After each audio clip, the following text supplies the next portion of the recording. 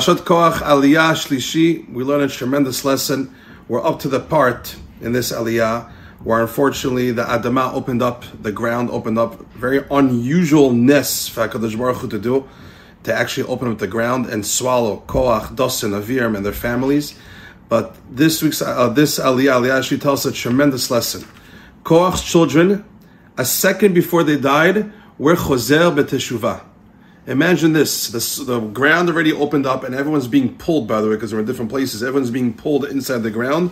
And in Korach's children, last second, although they were with their father against Moshe Rabbeinu the whole time, last second, like, you know what, let's do teshuvah, and HaKadosh Baruch Hu saves them.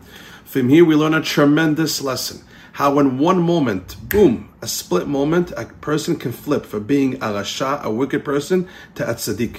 Which is why the Gemara in Kedushin tells us, a very interesting Gemara. The Gemara says, let's say a husband turns to his kala, he wants to marry her. And he tells her, marry me on condition that I'm a tzaddik. Marry me on condition I'm a righteous person. Says the Gemara, even if he was a rasha, today, that day, before he wants to go to his wife and tell her, be my wife, that day he was a rasha, because he said those words, marry me, that I'm a tzaddik, he has a din of a righteous person. Why? Because could be that moment when he said those words, or right before, could be he was meharer b'teshuvah. In his mind, he really repented. He really wants to get back to HaKadosh Baruch Hu.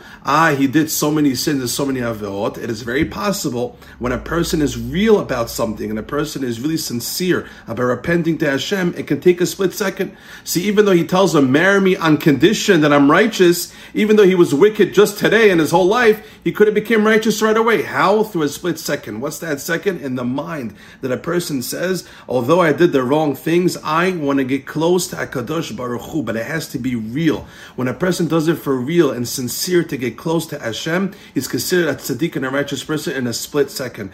Korach's children over here, Abatai, were about to die, but they were chozer b'teshuvah, and they said, Moshe emet v'torato emet, Moshe Rabbeinu is the real leader, we made a mistake, and HaKadosh Baruch Hu saved them. What a tremendous lesson. As long as somebody is alive, as long as you wake up in the morning and Hashem is giving you another day, that's the biggest proof that person has a chance to be chozer b'teshuvah. What does the Yetzer Hara do? He tells you, yeah, but you sinned yesterday, you sinned last week. Are we smarter than HaKadosh Baruch Hu? Are we smarter than God? If Hashem gave you another yom, if Hashem gave you another day, that means He believes today you can accomplish. Today you can be chozer b'teshuvah. Over here we're talking about a split second, a few seconds. Can you imagine how much teshuvah you could do in 10 minutes, 30 minutes, 1 hour, 1 day, 1 week, 1 month, 1 year? There's so much moments in a day to do Torah and mitzvot, to be chozer b'teshuvah. From here we learn 2 lessons in this aliyah. 1, it's never too late. And 2, the power and the value of just a few seconds. Look how they change their lives around in a split second. Berega achat.